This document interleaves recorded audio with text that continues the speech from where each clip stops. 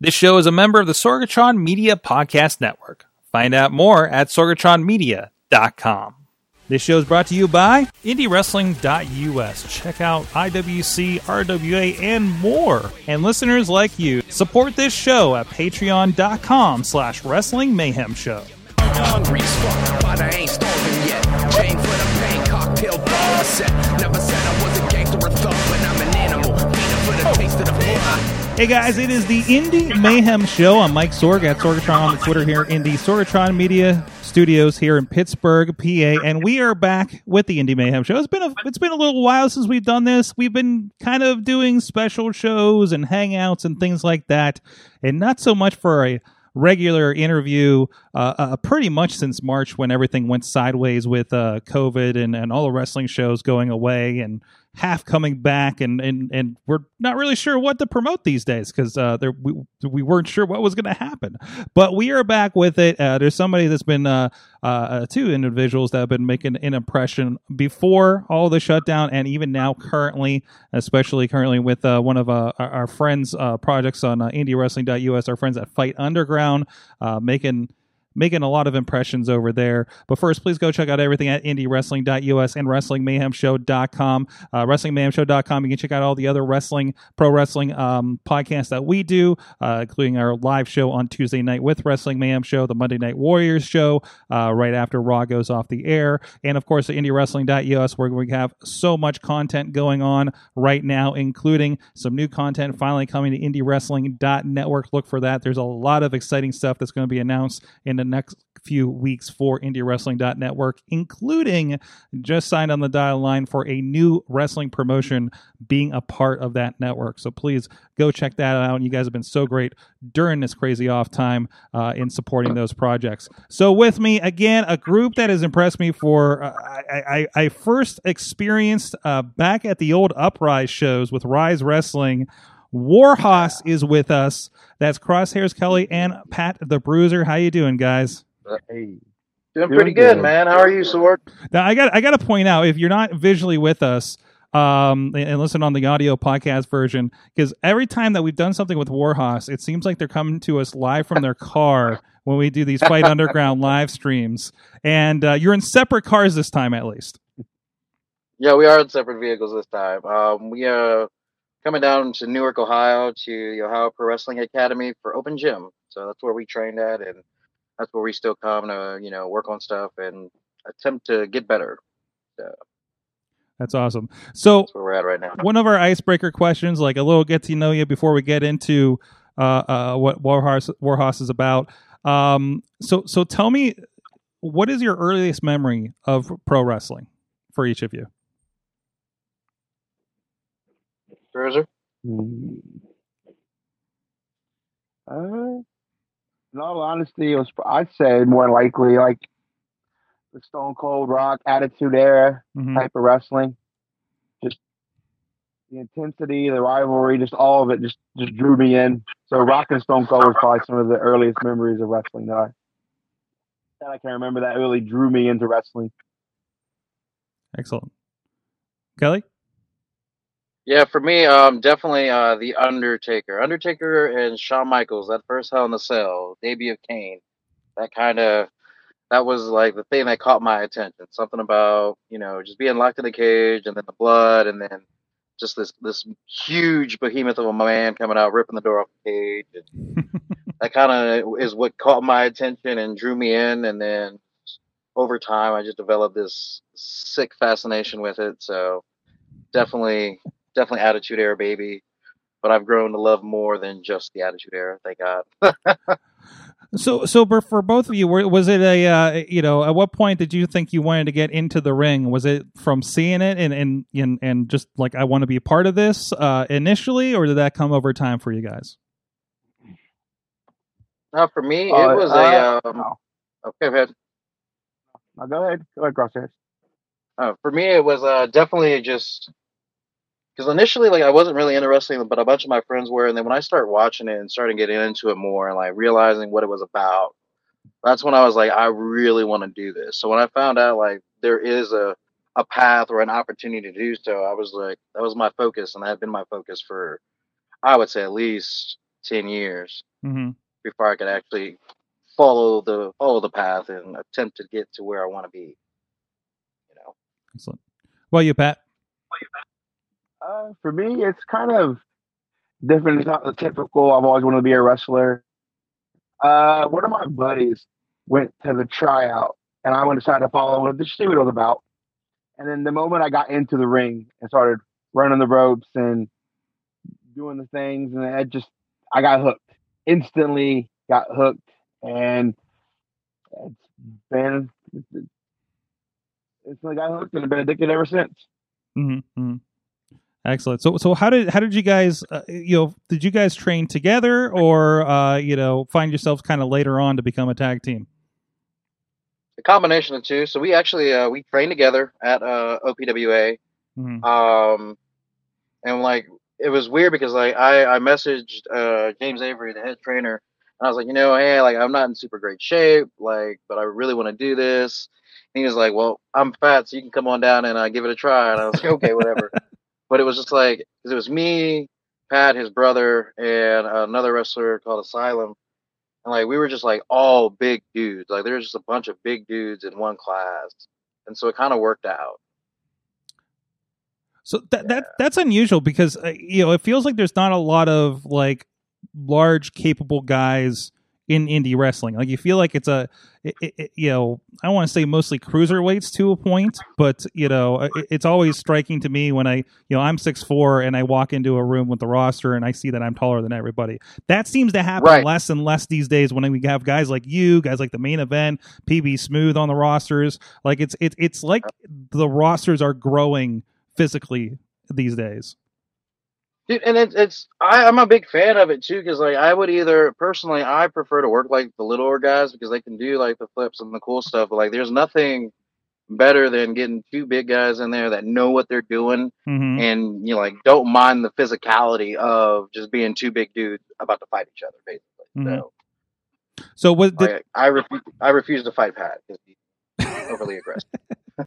So tell me a little bit about how you guys kind of clicked as a tag team. You're already just in a group of big guys. It wasn't just, hey, you're the two big guys, throw you together, right? No, not at all. Actually, he was tagging with his brother, James the Baker Hickey, for I want to say about a year. You guys were tagging or so. I was kind of initially on my own, and then I started tagging with Asylum for a little bit, but that was short lived. Mm-hmm. So then it was back to me being on my own again. He and Baker were tearing it up tag team wise in a sense. I believe Baker took a break. And that kind of left him without a partner, so he was kind of doing a singles thing.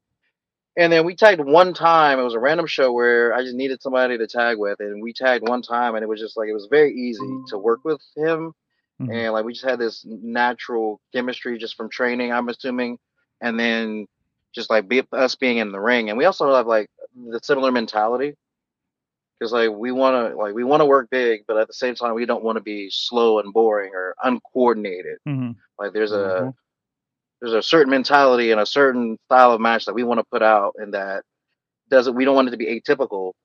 So like we're getting to the point now where like we can look at each other and know what we want to do, or he'll may move a certain way and I'm like, okay, this is what I should do here. And like so there's just this weird natural chemistry with us, and then on top of us just being together all the time, it just kind of worked out. So it was a weird timing thing. And because initially when we were getting ready to tag, we were supposed to be in a tournament at OCW for their tag titles, and I actually tore my ACL.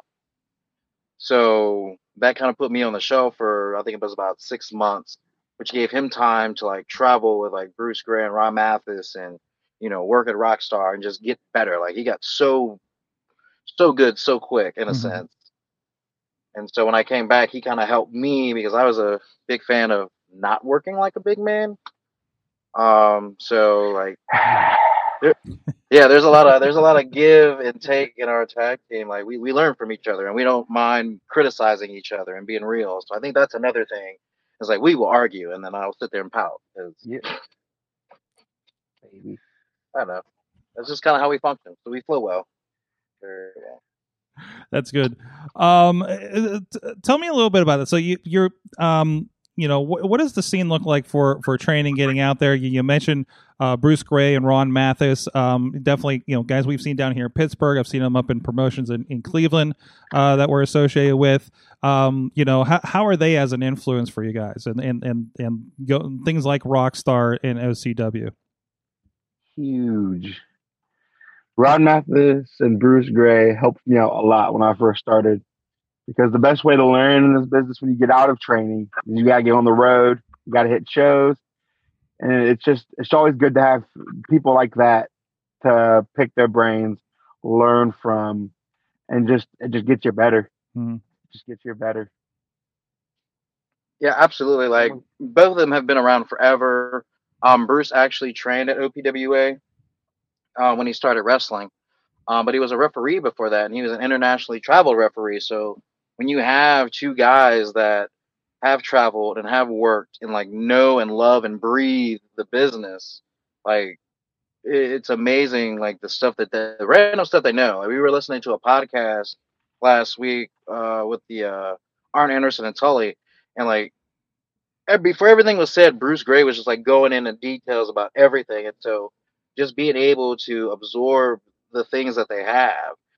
And I think they're two highly underrated individuals, but like they've been tagging now lately as DD Trash, and being able to work with them in the ring, and then pick their brains outside the ring and just get advice from them. Mm-hmm. It's just like there's nothing better than that. And like I feel like we get the long end of the stick a lot of the times when it comes to like the vets and them giving us advice, because we try not to cause too much drama in the back, and we're there to have fun a lot of the time. So when people give us advice, like we listen to it, we process it, and then we try to adapt to it. So I think the biggest thing is just like getting that advice, hitting the road with these vets, and then applying it is what makes you better. Excellent. So tell me a little bit about, obviously, hitting the road has been a big part of things. But everybody, of course, all that kind of stopped short here in March with the COVID quarantine lockdown issues. How did you guys kind of find adjusting to that? Obviously, some things are starting up. You guys are obviously, still getting out there, getting the training and everything now. But how did that kind of come back, and how'd you kind of, I don't know, for lack of a better word, cope with that kind of situation? It was initially for me heartbreaking, because right around the time, right before it hit, we had a full calendar almost. Like we were basically pretty much booked up all the way through December with multiple debuts, and like probably about 90% of that just got scrapped. Yeah. So that was initially, it was just like, man, that's rough. Like, what are we going to do? Me personally, I just kind of focused on like real life stuff and started working like a lot of overtime and just trying to get that done. And then eventually I was like, you know what, like just seeing everybody's post online and like how everybody was getting better, and like at least like being in the gym and watching tapes and still cutting promos. So things like that kind of inspired me and kind of got me thinking. And then plus our trainers were like, this is a reset button. This puts everybody on an even playing field. So take this time to better yourself. So I actually went out and got a personal trainer. Bruiser's been working on his diet. So we're just like trying to do everything around not actually necessarily being able to wrestle constantly, focusing a little bit more on social media, getting new gear, just trying to, make connections and networks for when things do reopen, because a lot of promotions now aren't running. So, in our mind, this gives us an opportunity to send some stuff out and, try to get somebody's eye just in case when they do start running again, they know who we are. Excellent. So one of those things that has kind of come out, of course, is we've seen you as part of Fight Underground, kind of a new promotion that's been doing something a little bit different. And full disclaimer, I'm shooting on that. It's part of a project that I'm involved with as well, but with IndieWrestling.us. But it was kind of a different idea, and I don't know how many of these promotions that you're working for now are this kind of closed set, just the other wrestlers are watching, the guys and girls on the roster. Has that, how have you adapted to even that kind of different environment to perform in?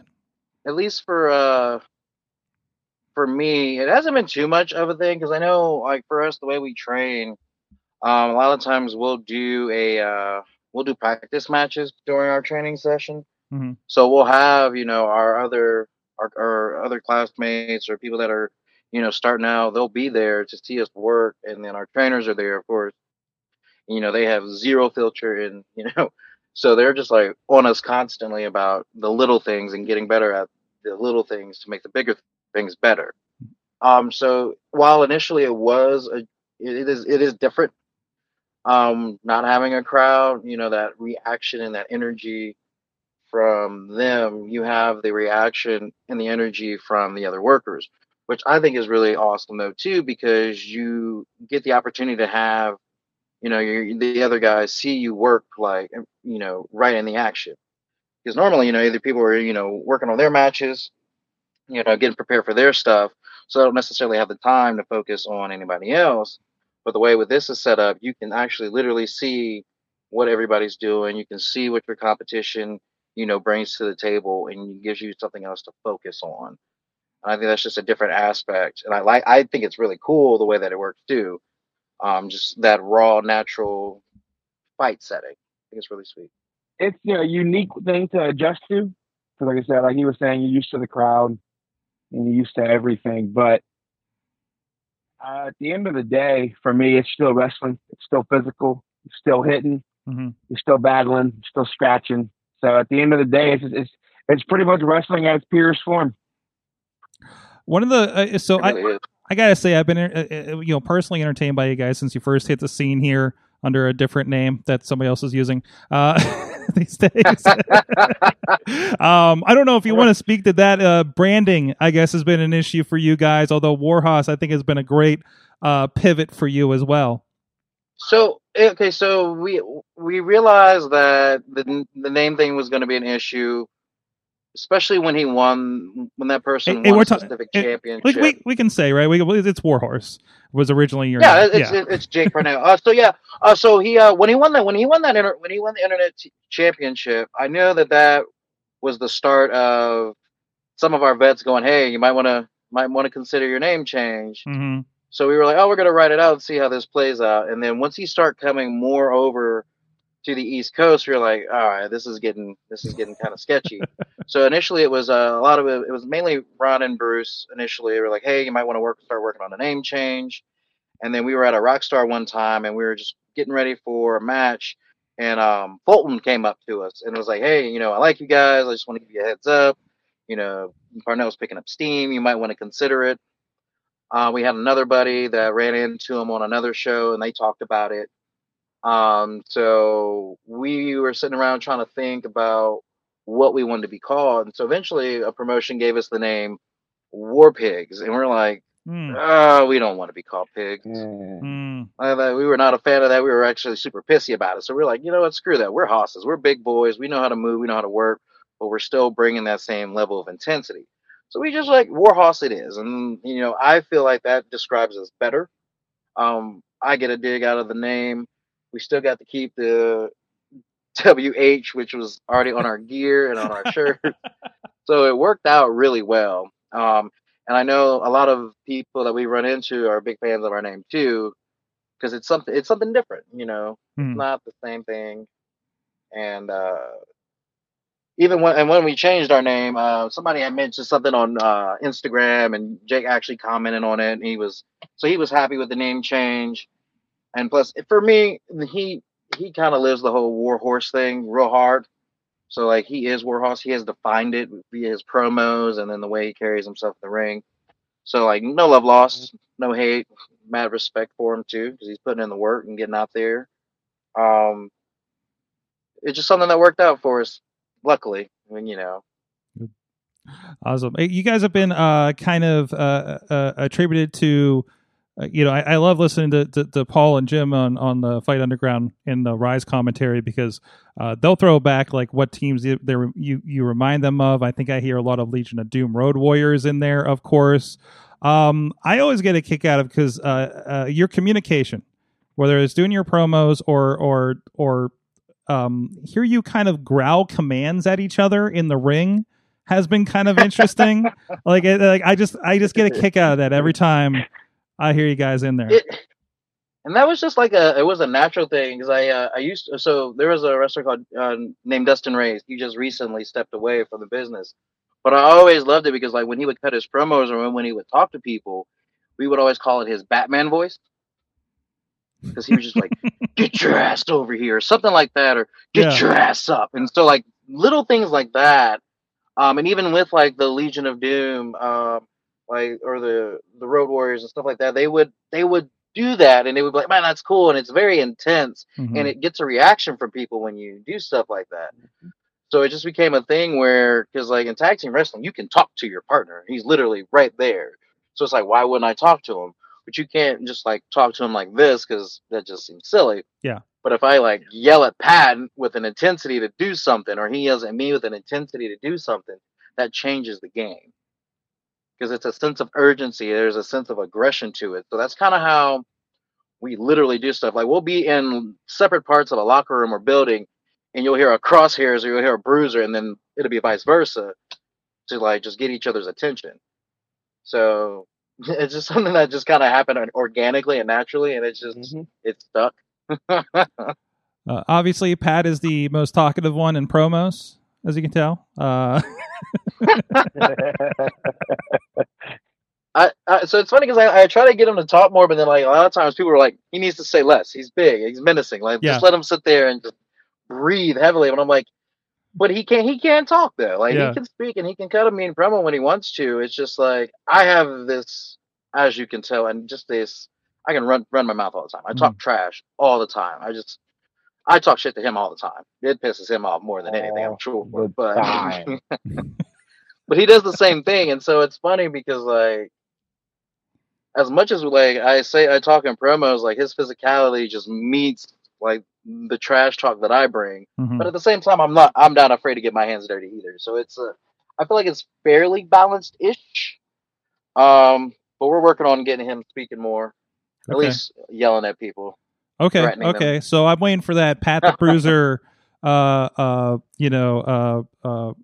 speech next time we see each other again, right? It'll be a full soliloquy. Yeah. Excellent. Excellent. So I don't want to spend too much. Obviously, you guys are in the parking lot getting ready to go train and get better at kicking ass over there. About 6 o'clock. Yeah. So. Whatever time it is, whenever people are seeing this. But anyways, so let's go and close this out. First of all, question I like to throw out to you guys. What is the best and worst thing about independent wrestling? I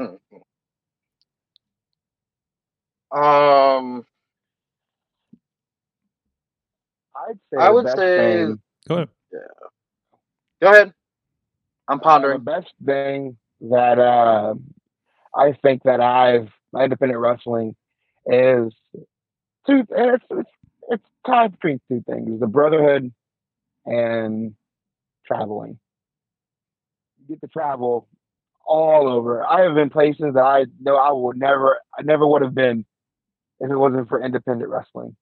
I've wrestled in some towns that are so small, not even on our map. And I wrestled in some major cities that I thought I'd never see. And it's just, it's crazy. And then the friendship that you gain throughout these travels and the people you meet in these little towns that see independent wrestling as like their WWE. And it's just the greatest feeling ever. And that's probably the best thing about independent wrestling, in all honesty.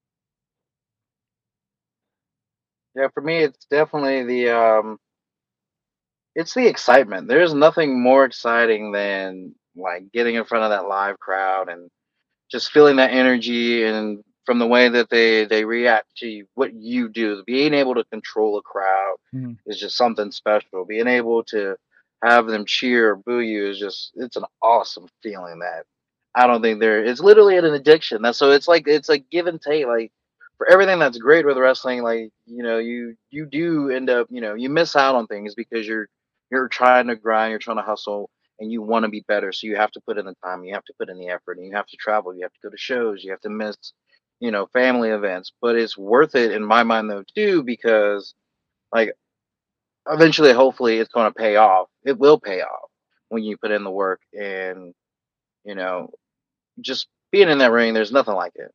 And then there will never be anything like it. That's great. So I want to throw a little challenge question out here, since we talked about how Pat is going to drop us a monologue next time we see him for Fight Underground. Pat, can you give any words of wisdom for everybody out there dealing with their lockdowns and trying to get back to normalcy these days? Just something to get people motivated. Just ride the wave. Just ride the wave, man. Like it's a crazy thing happening right now, but it's all you got to do is keep riding the wave, listen to what they're telling you to do, and it'll all pass eventually. Eventually, the grass is always greener on the other side. There you go. Guys, thank you so much. It's been a pleasure to see you guys shoot your matches and have a conversation with you guys. Once again, please let everybody know where they can find you on social media and follow what's going on. So they can find us on social media on Facebook, Twitter, and Instagram at Warhorse MDK for all of those. And then we just started a Pro Wrestling Tees. So you can just search us on Pro Wrestling Tees /Warhorse. There you go. Thank you guys so much. And of course, check them out in action over at IndieWrestling.us, IndieWrestling.network, the Fight Underground, and all the places that we were talking about here today. And until next time, please support indie wrestling.